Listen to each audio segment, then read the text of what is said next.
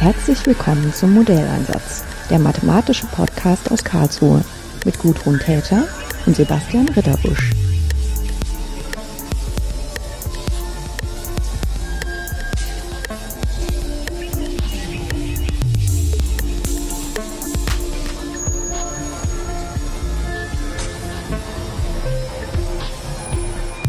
Hello, Mauricio. It's really nice that we found a moment to have a podcast conversation about your work at Schneider Electric in Berlin. I was visiting you a few weeks ago because a student of mine was working in a startup of Schneider Electric in Utrecht.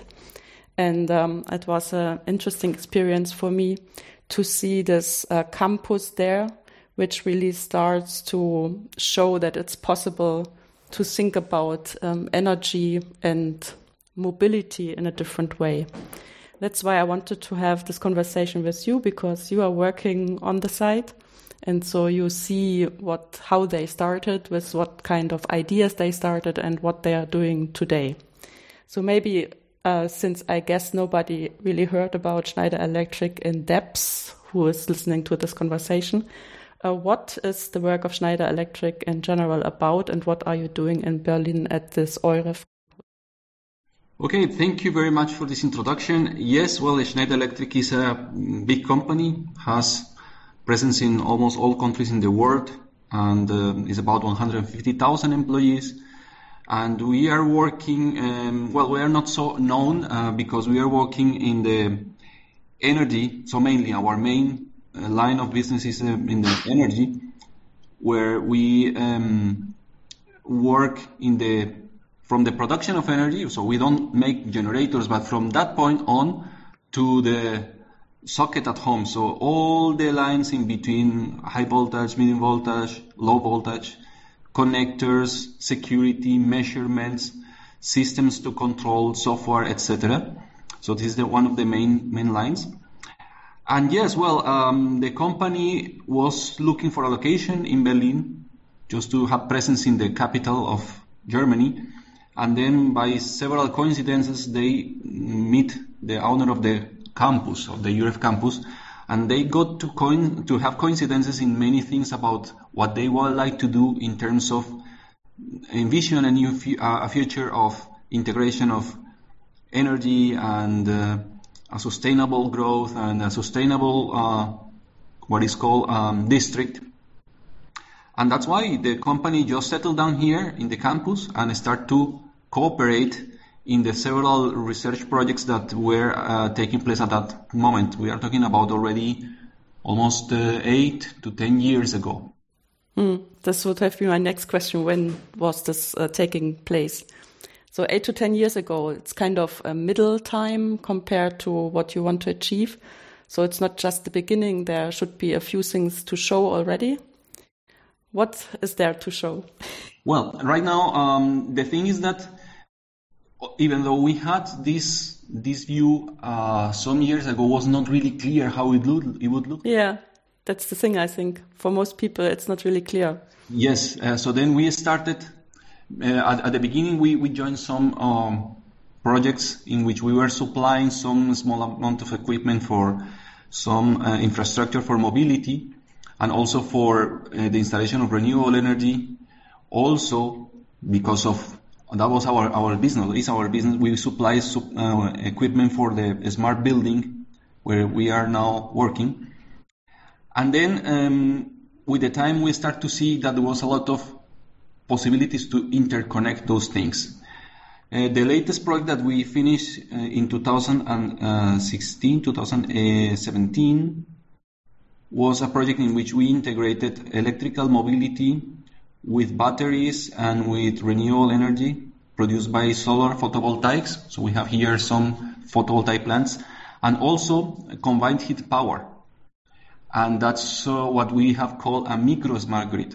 So that was a kind of, not new concept, so the smart grids were around, but what we have done was to integrate this type of equipment using standard components, and that was the challenge, because those standard components were not made for that.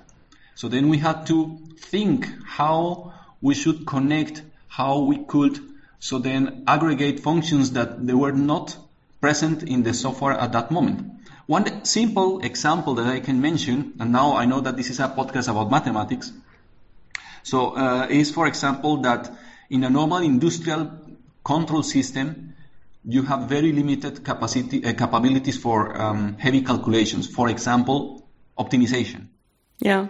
Making mathematical optimization in the normal sense that we know in the mathematics world is almost not possible. I would say, well, no one say impossible, but it was very difficult to do in a normal SCADA system. SCADA means supervisory control and data acquisition. Well, in the industry, this concept of optimization is not really used at that level of control. So then that was one of our challenges. How can we add the possibility of making optimization to one industrial control system? And we have done it. So we have integrated open source code with some interfaces that software offers, and now our hybrid is able to calculate so then optimal operational points for the different elements that can be controlled in our microsmart grid, for example, the battery. So optimization there would mean to see when the battery should be charged and how much it should be charged because of the supply of energy at the moment, or what is there optimized. Mm-hmm. Exactly. Maybe I can give you one. Yeah, that would be really nice. Yeah, it's based on, the energy market that we know. The production of the power plants is determined by the demand at the moment. So then there's somebody that is constantly measuring what is the demand of energy. And depending on that demand, they give, so to say, to the control of the power plants, the information about how much they should produce. So this is what is called demand-driven power production. When you introduce the renewable energy into the energy pie, then the problem is that the renewable energy is very difficult to forecast. To trigger, yes. You can't say, please sunshine now, immediately now, and please wind blow now. Yeah, you cannot do it. Yeah. So that means that then we may have issues with the quality of the network. One approach that you can have with one smart grid or a micro smart grid is that you can invert how the relation between the production and the consumption, because instead of determining the production with your consumption, you try to determine your consumption based on the production that you expect. But for that you need flexible loads, and that's something that in a normal house, for example, is difficult. I mean, you cannot tell to the people, hey, now you can turn on your TV because now I have energy. Yeah. It would be even better to put on the washing machine because it has to heat water, which takes more energy than the TV. Yes, but that's probably the only example that you may have in a household. If you add electrical mobility, like we have here, so we have here more than 40 charging points for electrical cars, and the cars are still, so they are parked waiting to be charged. Why not to change when the cars will be charged depending on the energy that I have available? And that we have started working into that concept. And that was quite interesting to see that having a lot of cars that you can then decide when and in how much amount of power you charge the batteries, you can adjust very nicely the production of energy to your consumption. So that means that you follow the production, and then in that sense, you optimize the use of renewable energy into your grid. There's also the point that the prices of renewable energy are dropping. So right now, well, some years ago, you know that there was what it was called the feed-in tariffs, in which if you supply to the grid 1 kilowatt hour of solar photovoltaic energy, you get a lot of money that was covering your expenses. But now the prices have dropped, and sometimes you can make better business if you give the power to a person that is charging the car, than if you sell the power to the grid. Also, the mobility has the good advantage that you have, so to say, double effect in the savings of CO2 emissions, because for one instance, you avoid the generation of 1 kilowatt hour that will be burning some coal or whatever, and you also avoid the emissions of the car burning fuel while going to the road. So that means that the system has several wings, and plus now the possibility to add this mathematical optimization to the control. You can adjust your business models to optimize as well the income. So it's actually a very interesting project where not only the ecological aspects are taken into consideration, but also the economical. And that's exactly what makes it very interesting. Yeah, it's kind of interesting because if you have a look at the electric cars coming from the standard cars which we have, which drive with benzene or diesel, then you have this idea that you just go charging the car when it's almost empty and you try to fill it with as much energy that you have a big radius of mobility. And then you just kind of turn this around and consider the tank, which is a battery in the electric car, to be a storage of energy, which for a usual car we never do. Well, actually, yes, what you say basically is correct, but there's one consideration we have to do, and is that what makes a battery is the possibility to be charged and discharged. Yeah. And with the current technology that we have for the electrical cars, you cannot discharge the batteries of their batteries. This is not possibility. There's no circuit that allowing that. From that point of view, they are basically loads. But as you currently point out, this is an opportunity that we have to take advantage from. Here in the campus, we are also testing with public transportation. We have one electrical bus that is being charged that has the possibility to be discharged as well. Oh, okay. We can now work in how the battery of a bus can be used as a battery. We are right now in one research project from the federal government, which is called Fortius Campus Mobility to Grid, in which we want to explore as well what could happen if you have not only the bus, but with an intelligent system like the one that we have here, and you add hypothetically cars that can be charged and discharged. How the thing will behave. For that, we are working very closely with some auto manufacturers. We are now in the middle of the project and we are still adding hardware, which is quite expensive hardware and cumbersome hardware. For example, a huge battery will be installed here in the campus. And we want to, for example, simulate the behavior of 200 cars. We can have 200 batteries. So we don't need the car. We don't need only the battery. Yeah, just the batteries. It's kind of funny to imagine that the most important point of the car is the battery. No, but it makes sense, of course. Yes, from our perspective, it is. And we want to simulate then a big system where you have not only the cars, but also the integration of other forms of energy. So, as I said, we have here combined heat and power, and the campus is a huge consumer of thermal energy because we need to heat the rooms of the offices. So right now we are making the next step. So before, up to 2 years ago, we had our small microgrid where we have tested that basically the mobility can be, so to say, adapted to the photovoltaic and etc. Now we are making the next step and we are doing real, what is called in German, Sektorkopplung. So then coupling of sectors. We want to work not only at electricity level, but also at thermal energy level.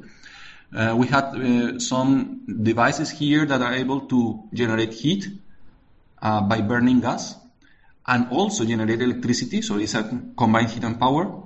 Also, we have some devices that allow us to store heat from electricity. Let's say when you have a lot of electricity in the system that is maybe not so economical to store, to send to the grid, what we do is we convert it into heat, we store it, and then we can save burning gas, for example. And we are checking how this, not only from the CO2 balance, but also from the economical balance, could play a role.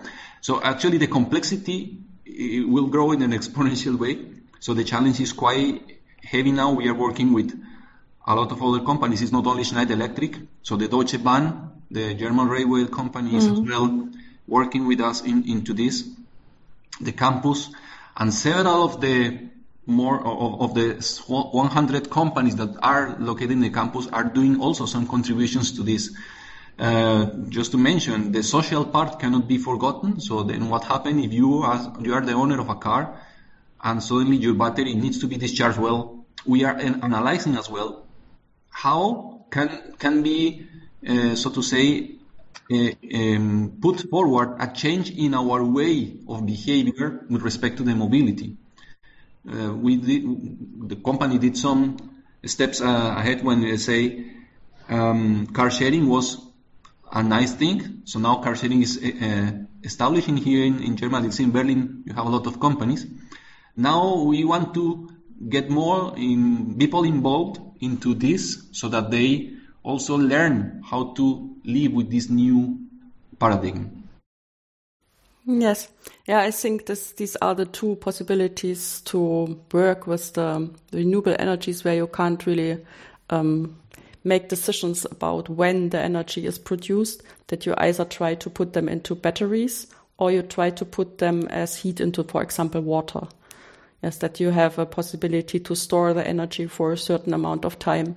Very often it's not even very long, just over the course of a day, that you can shift when it's produced and when it's consumed.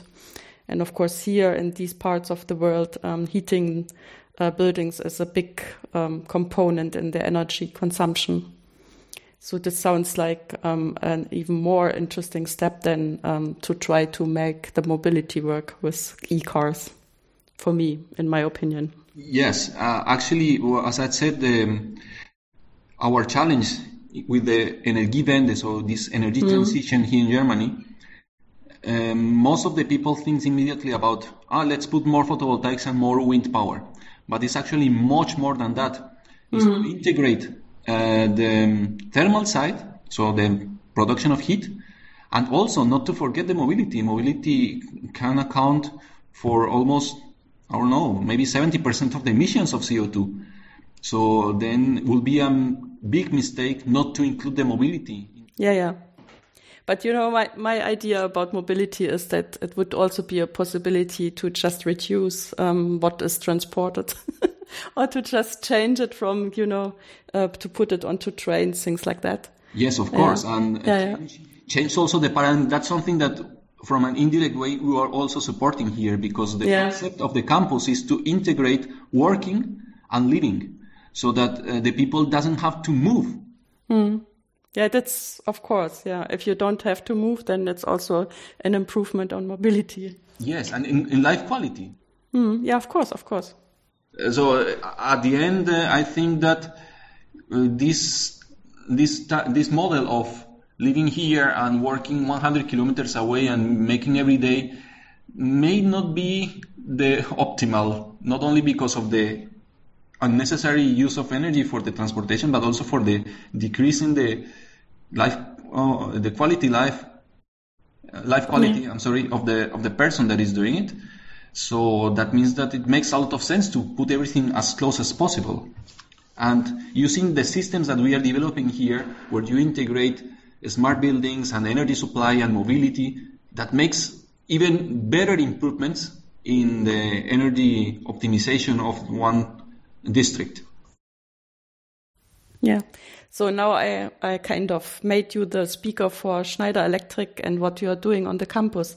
But what's on your desk just now? So what are you doing in your daily work? Well, that's a very interesting word.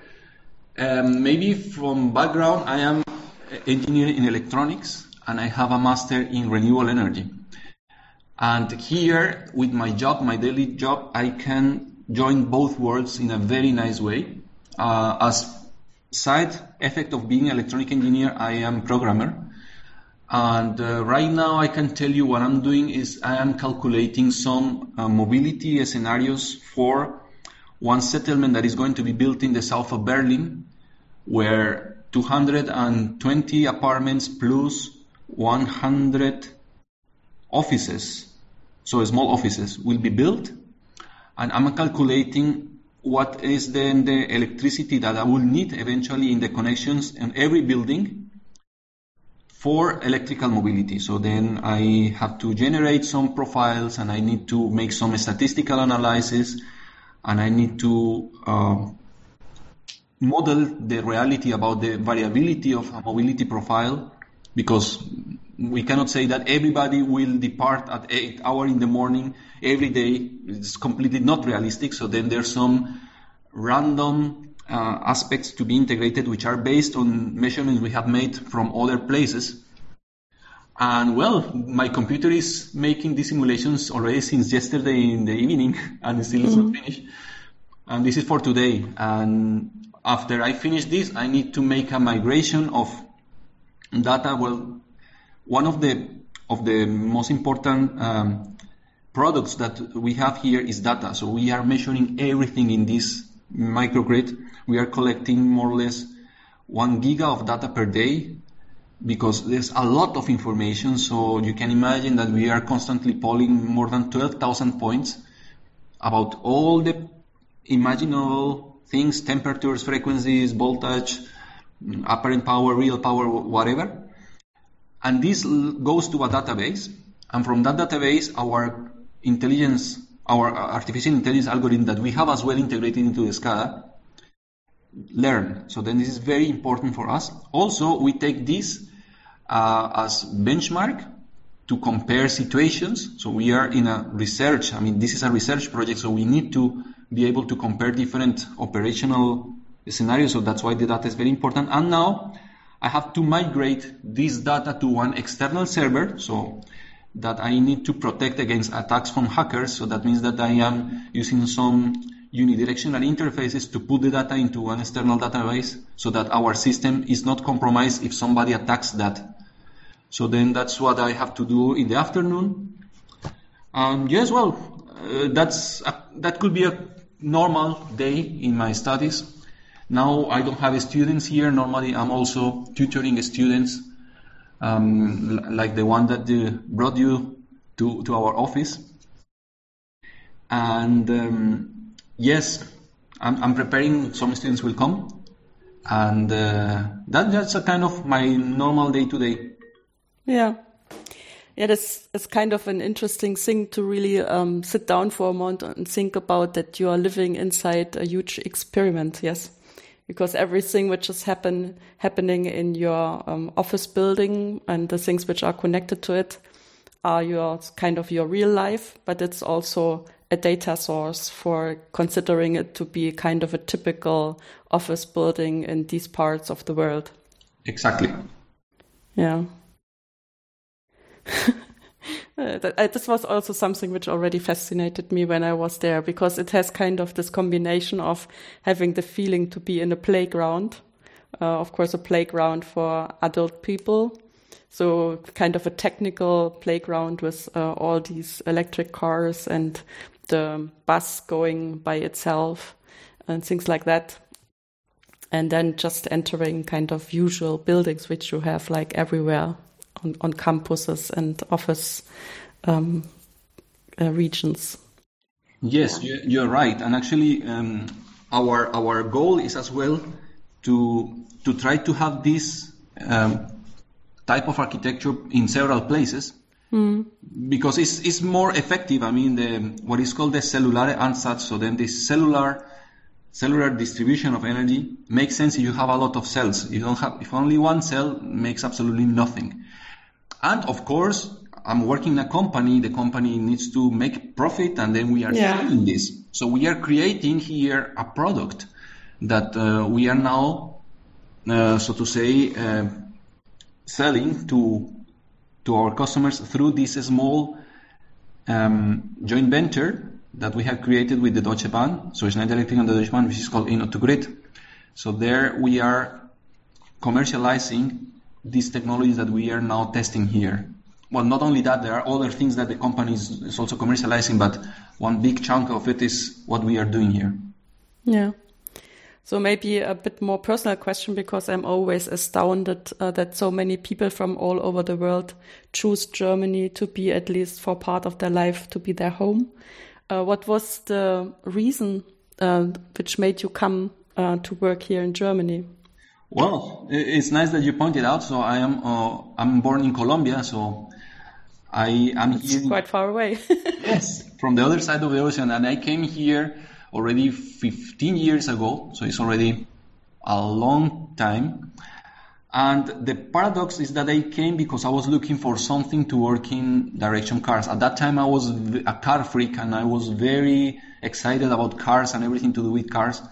And I came here with that expectation, but then on my way, a photovoltaic panel crossed away, and then I say, well, renewable energy sounds quite interesting, sounds quite new, is something that for sure will have a future. And then I decided to make a master in 2005. I started my master in renewable energy, which was completely far away of cars at that time. And now, after several backs and forths in several companies in research, I was doing research with hydrogen, I was selling as well Fresnel systems for concentrated solar power in Essen, in the Ruhrgebiet.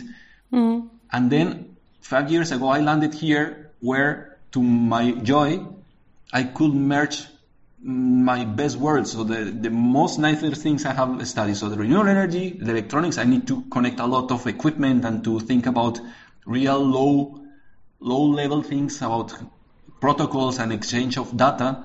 So then that was perfect. And the cars with the electrical side. So that was very interesting that right now, after 15 years, in a very, so to say, random way, I am doing what I was expecting to do when I came 15 years ago. So it's quite nice.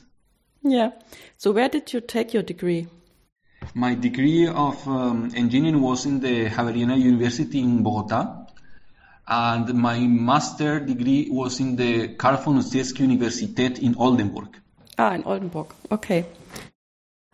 Because I'm all kind of curious where they provide these types of special study programs, and considering that this is quite a few years ago, then this was a really experimental thing to do, I would say.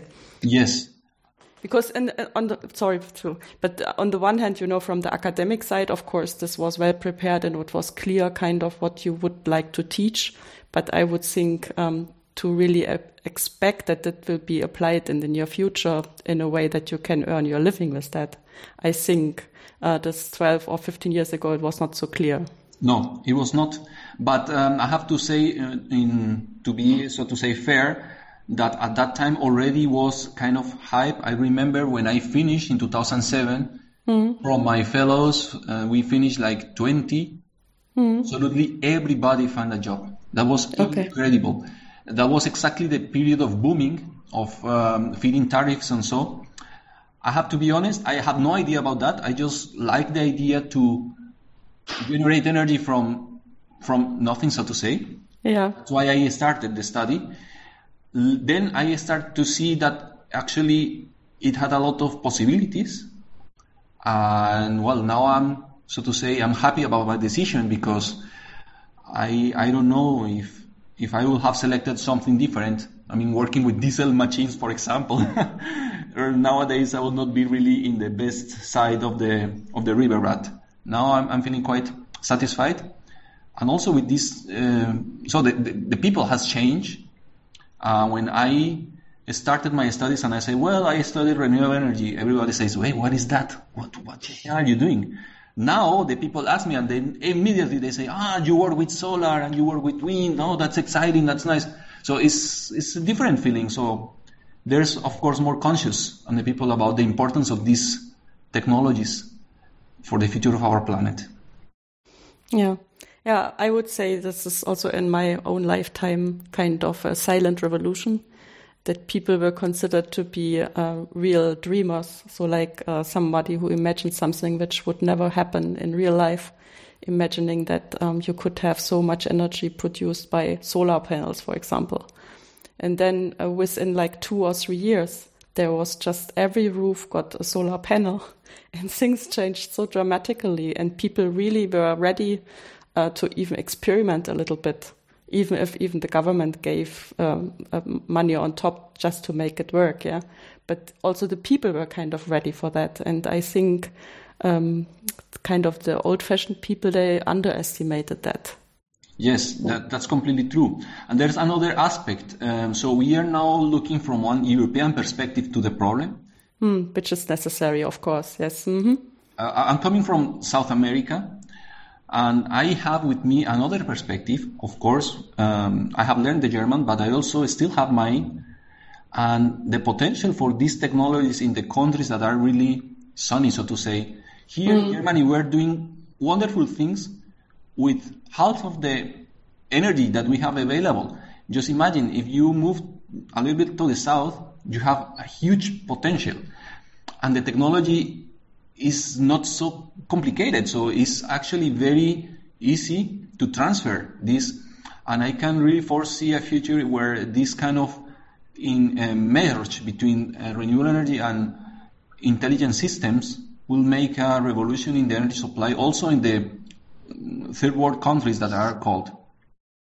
Yeah, because two arguments against the realization of renewable energy with the help of solar panels was, firstly, there's not enough sun in Germany, and secondly, we don't really have space available because the population is so dense.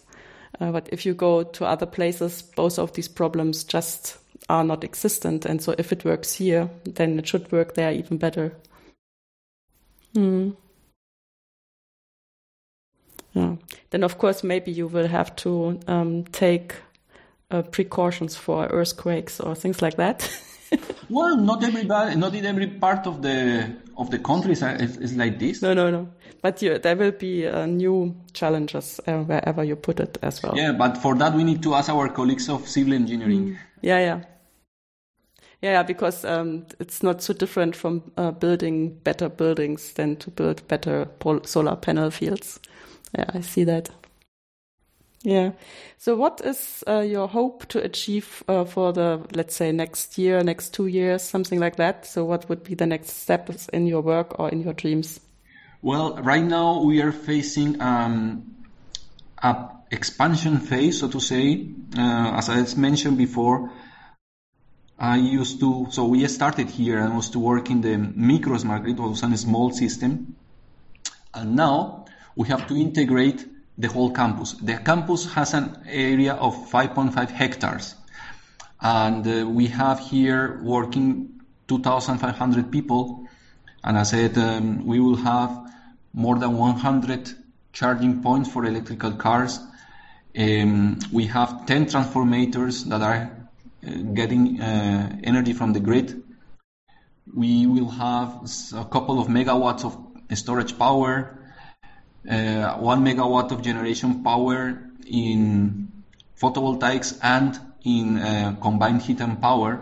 So it's next order of magnitude. And the challenge is first to integrate all the different systems which are completely unsimilar into one common platform where we can then, so to say, gather the information from all of them. So we have to talk all kind of protocols that you can imagine. We need to establish the communication path, so to say, and we need to make sure that we can, so to say, communicate with those devices. So we gather the data, and the next step, so that's something that should be finished by this year. I would say in the first quarter of next year should be completely terminated. And then what comes next is then the gathering of this data and analysis of this data, and so to say, get how should be the parameters for the optimizations, for example. That's something that we need to discuss with the grid suppliers here in the Berlin area, with the Stromnetz Berlin, with GASAG, which are our partners as well, because they need, so to say, as input in their system what we get as output here. So then it's a very strong collaboration at that level. And this is, so to say, the main challenge that we have here. In parallel, the other challenge that I have in my personal job is that we have much more customers, and a lot of customers want to have this technology, and we need to be very effective in the deployment. So we were a small team. Now we are growing every week. I have here new colleagues, and the challenge will be, so to say, to respond in proper way to the requests of our customers, which are quite demanding in the latest time. But I think it's very nice, so to say, makes a lot of fun to come here to work. Yeah, if you see that there is a strong interest in what you're doing, I think this is always a push to do the best. Yeah. So then I have to thank you even more that you took the time to have this conversation with me, because I'm not a customer. But it was so interesting to see how everything is working there in Berlin that I wanted to have this as well as an information in the podcast.